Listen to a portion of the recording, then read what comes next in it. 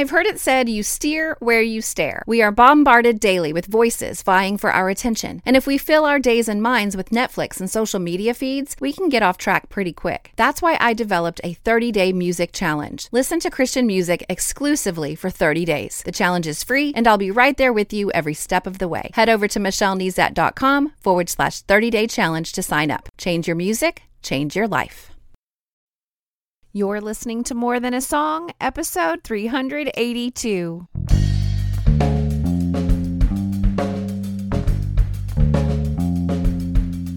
Hello, and welcome to this episode of More Than a Song. My name is Michelle Nezat, and this is the podcast dedicated to helping you discover the truth of Scripture, hidden in today's popular Christian music. My goal is to teach you to connect portions of God's Word with the songs you're singing along with on the radio, to help you meditate on truths that will transform your way of thinking and ultimately your life. Sometimes a song will inspire you to look at Scripture in a new way. This is exactly what We Are Messenger's song, Come What May, did for me this week. It took me to a familiar passage, but I meditated on it from a whole new direction. And I can't wait to share my process with you. But first, let's listen. In every high, in every low, on mountain tops, down broken roads, you're still my rock, my hope remains. I rest in the arms of Jesus, come what may.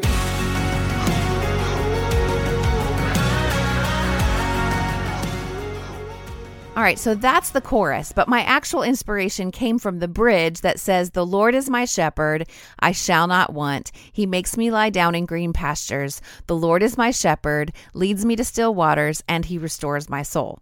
Now that comes directly from Psalm 23, and so I headed over there for the week. Now I use the bites of repetition, reading in various translations, meditation, and making a list. BITE stands for Bible Interaction Tool Exercises, and these are just the exercises I use to move beyond reading my Bible to interacting with it. A friend of mine prays that the word will get in us and then work through us. And when we study and interact with the text, it works its way into our hearts and our minds, and then the Holy Spirit has something to work with to get it through us and out our fingertips. Now, if you're new to the podcast, you might be a little confused at this point. Perhaps you thought this podcast would be about the song, but you see, it's not about the song at all, because what I'm seeking is more than the song. I want to be inspired by the music that God has inspired in his servants to point me back to Scripture. And so to Scripture we will go. Now, as I mentioned earlier, the bridge of this song comes directly from Psalm 23. And so that's where I want to take us today. In my own interaction time with God's holy word this week, I did what I'm going to do for us today. I read the entire Psalm all the way through. Not so hard on this one because it's only 6 verses, but even with the longer ones, when you begin interacting with the text, it's important to read it all the way through at least once before dissecting it. So here we go. Psalm 23. The Lord is my shepherd, I shall not want. He makes me lie down in green pastures. He leads me beside still waters. He restores my soul. Now, I love that all of that is in the bridge of our song. So let's not miss the rest of what this psalm teaches. He leads me in paths of righteousness for his name's sake. Even though I walk through the valley of the shadow of death, I will fear no evil, for you are with me. Your rod and your staff, they comfort me. You prepare a table before me in the presence of my enemies. You anoint my head with oil, my cup overflows. Surely goodness and mercy shall follow me all the days of my life, and I shall dwell in the house of the Lord forever. Now, in order to get the text under my belt, I read it several times over several days. And so that's me using the bite of repetition. The Bible Interaction Tool exercise of repetition has several benefits. First, the more often you read a section of God's Word, especially a psalm as familiar to many of us as Psalm 23 is, well, the more you identify or recognize new information or details. And this actually leads to deeper understanding and comprehension.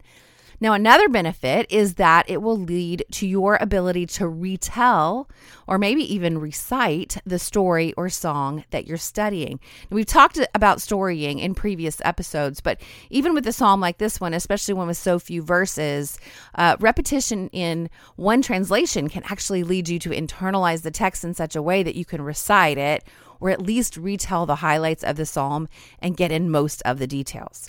Now, finally, repetition builds confidence with the text. So building on my previous point, the easier it is for you to recall the details, the more likely it is for you to share what you're learning with others with confidence.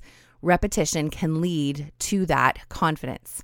Now, I added the bite of reading in a variety of translations because of the first point in repetition. I find when I read a section of scripture repetitively and then I add in the bite of reading in a variety of translations, I begin to notice details I may have missed before. Maybe the translators use a different word in one translation than another, and specifically when they do that, then and maybe it's a word that I'm not as familiar with, the detail jumps out at me. I study in the English Standard Version, but I also like to read in the New Living Translation. My pastor often preaches from the New International Version. My mentor always loved the New American Standard Bible. I've memorized a lot of scripture in the King James Version, so every once in a while, I'll read in the King James for old time's sake. So once I felt comfortable with the content of the text through repetitive reading in various translations, then I moved on to take the bite of meditation. Now, I mentioned that I began to meditate on this psalm, and this just means to think about it, to let it roll around in your head a bit, to really ponder it. But anyway, I began to do this from a perspective that I'm not sure I've ever done before, and that is to consider the environment and the circumstances this psalm sings about. Yeah, sings, because psalms were songs that were often sung, even congregationally. So our song declares, by We Are Messengers, declares that we will rest in the arms of Jesus, come what may. And this phrasing encouraged my thoughts to consider circumstances. In fact, that's what I discovered they meant when I read this quote by Darren Mulligan, lead singer of We Are Messengers. He says, in the past year, we've all collectively been forced to concede that despite our illusions and devices, we do not get to control the world around us. And Come What May is a song that not only acknowledges this reality, but revels in the fact that we have a God that loves us and is worthy of our faith, hope, and trust, no matter what circumstances we are facing. It's a celebration of freedom, of not having to fabricate a false reality to ourselves and those around us, and a declaration of the goodness of God. Now, I see this theme in David's Psalm 23 as well. And so I took the bite of making a list to jot down the environments or circumstances that I see in this psalm. And here's what I see. I see green meadows, peaceful streams, right paths, darkest valleys or the dark valley of death, and a banquet table. So every high and every low that we sing about in our song is represented here. And I meditated on this list, and I used my imagination to picture each scene. So also, before we picture the scene, this psalm is not written as a shepherd. Even though you may know that it was written by King David, who was a shepherd, I think sometimes we get confused by that because we know him as a shepherd boy. No, this psalm was written by a sheep. And the fact that he was a shepherd boy helped him value the benefit of a faithful, loving, and kind shepherd guide, but it's definitely written from the perspective of a sheep. So let's back to imagining the scene with that in mind. The first thing on my environment and circumstances list is green meadows. Now, green meadows represent times of provision and abundance to me. I envision bright green grass with wispy wildflowers bowing slightly to the soft breeze. I picture loads of sunshine with enough rain to keep the meadow green and alive. I picture the feeling that I don't lack anything to be healthy and full. And if I'm a sheep, this is the jackpot. And I picture a big meadow, no scarcity thinking here, enough for me and enough for you.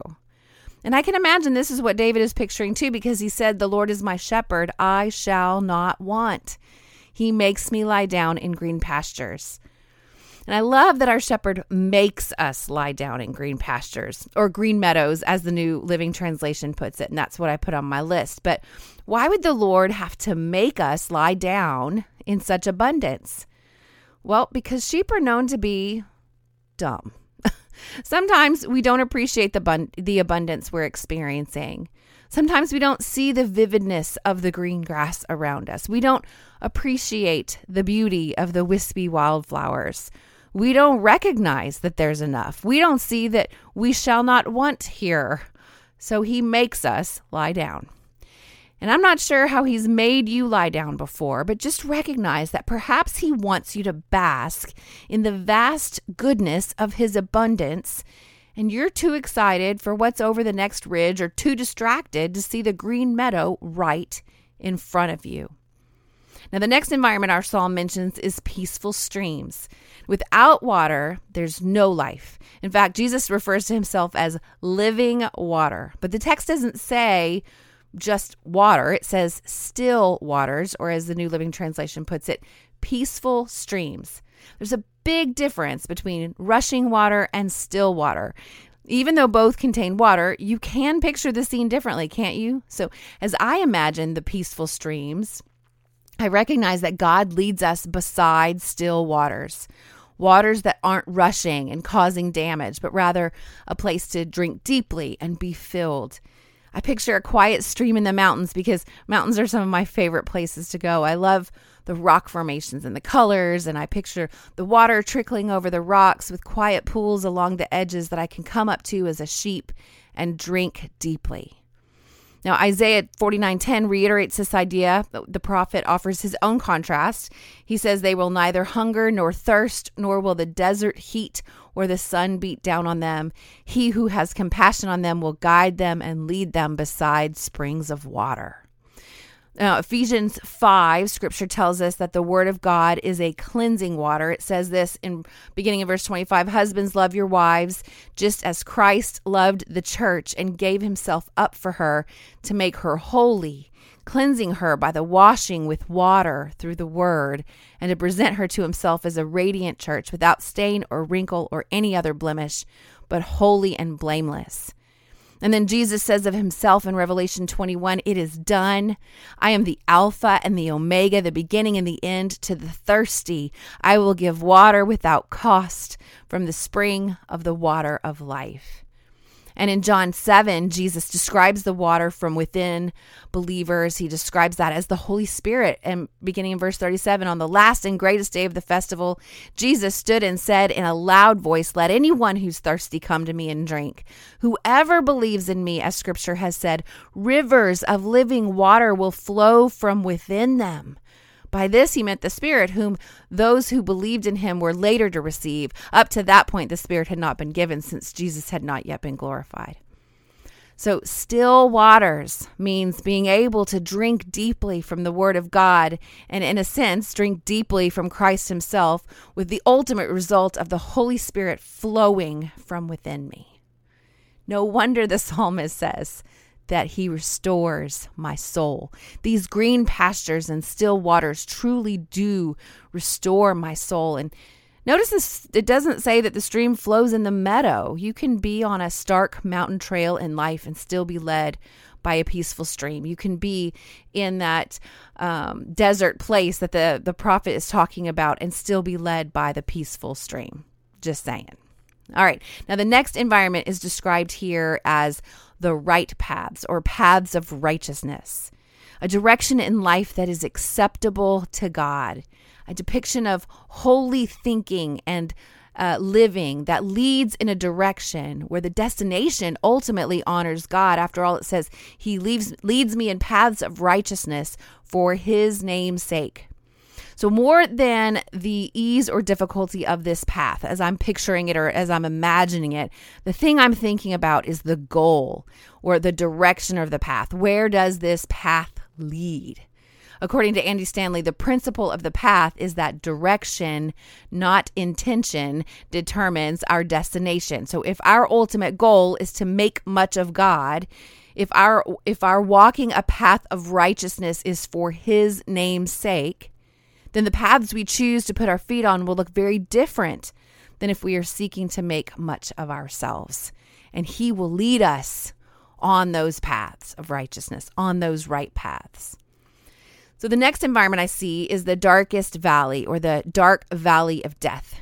And it's in the words used here to describe it. It's dark or seemingly void of light, and it's low. It's not a mountaintop experience here. It's a valley. And these are dark days, the kind of darkness that accompanies death. I picture a dark and eerie valley, one that is scary with evil lurking in the shadows. I can't see my feet. I can't see which direction I'm supposed to go. I'm disoriented and scared. Part of me wants to flee, and then the other part wants to stand frozen in fear, waiting to be rescued or waiting for the lights to come back on. And as a sheep in one of those valleys, what does David declare in verse 4? Even though I walk through the valley of the shadow of death, I will fear no evil, for you are with me. And that is why I said the valley was seemingly void of light, because if God is with us and God is light, then the darkest valleys will not be completely dark. The light of the world walks with us, and he does not leave our side. In fact, what tools does our good shepherd use to guide us in these dark times? It says his rod and his staff. In the second stanza of verse 4, it says, your rod and your staff, they comfort me. And I think of God using loving discipline or correction and guidance. The rod inflicts a little pain to keep us from danger, and the shepherd's staff has like a hook on it to pull the sheep back to the safe place as well. Both of those things bring comfort to us. Even in the darkest times, we are being guided. He never leaves our side. Now, the final environment I see in this psalm is the banquet table. Verse 5 says, you prepare a table before me in the presence of my enemies. You anoint my head with oil. My cup overflows. I'm thinking the shepherd boy is reflecting on his position as king at this point. I'm not too sure how many sheep eat at tables, but I can picture the scene, can't you? A banquet table fit for a king with food and drink and laughter and celebration. I can see brooding enemies in the corner, the ones who wish evil on you and not good. And in a beautiful ceremony of pomp and circumstance, the King of Kings, the great high priest, anoints my head with oil. Like the great high priests of old, whose heads were anointed with oil to depict a holiness and a being set apart. My great high priest anoints my head, and I feel this holy sensation as the silky substance begins to drip off my head. And I think of 1 Peter 2:9. It says, but you are a chosen race, a royal priesthood, a holy nation, a people for his own possession, that you may proclaim the excellencies of him who called you out of darkness into his marvelous light. And as the good shepherd pours a drink into my golden chalice, remember, it's my imagination. It can be golden if I want it to be. It fills to the brim and then it overflows. There's more than enough for me. God is not stingy. He does not hold back. He is abundant, full of goodness and mercy. No matter the circumstance, I see my shepherd leading me and guiding me and restoring me and saying beside me and honoring me and pouring himself out for me. So yes, I can with joy sing along with We Are Messengers. In every high and every low, on mountaintops, down broken roads, you're still my rock. My hope remains. I'll rest in the arms of Jesus, come what may. So what's next? Well, spend some time in Psalm 23 yourself this week. Read it repetitively. Try reading it in various translations to see if details jump out at you that you may have missed before. Spend some time meditating on the text, taking into consideration the environments and the circumstances described. Don't be afraid to use your imagination as you picture the scenes in your mind. And while you're in God's Word this week, let me know how you're doing. Email me, Michelle@MichelleNezat.com. Hop on Twitter @MichelleNezat or Instagram @MichelleNezat. My public Facebook page is Michelle L. Nezat, and we can talk about what you're learning. Now, More Than a Song is a proud member of the NRT Podcast Network, a network of podcasts associated with New Release Today, the most innovative and largest Christian entertainment site online. I'm super excited to be part of this network, and I hope you check them out at newreleasetoday.com. Now, if you haven't joined the 30-Day Music Challenge yet, I highly recommend it. I've had some great feedback about it. The challenge is to listen exclusively to Christian music for 30 days. You're never too late to jump in. You submit your name and email address at michellenezat.com/30-day challenge, and then I'll put a brief video and a very short snippet in your email box each day for 30 days to keep you on track. I hope you join soon. Now, before I tell you what song will be featured next week, I want to thank my newest subscribers to my website, like Beth from South Carolina and Lois from Massachusetts. Welcome. And new subscribers to my website, by the way, benefit from a one-page resource of my top 5 bites that I've used on the podcast. It's a great place to start and hopefully a very useful resource to you. You will also benefit from an email that I send once a week that includes a memory verse resource, also an email recap of the week's episode, and instant access to any of the resources. Sometimes I create extra resources for my episodes from time to time. All of that is just my way of saying thank you for listening. So head over to michellenezat.com to subscribe today. Now, have you had a chance to write a review in iTunes for the podcast yet? This encourages me, of course, but it also helps me stay visible to new listeners. And as always, if you take the time to review my podcast, I will take the time to personally thank you right here on the podcast.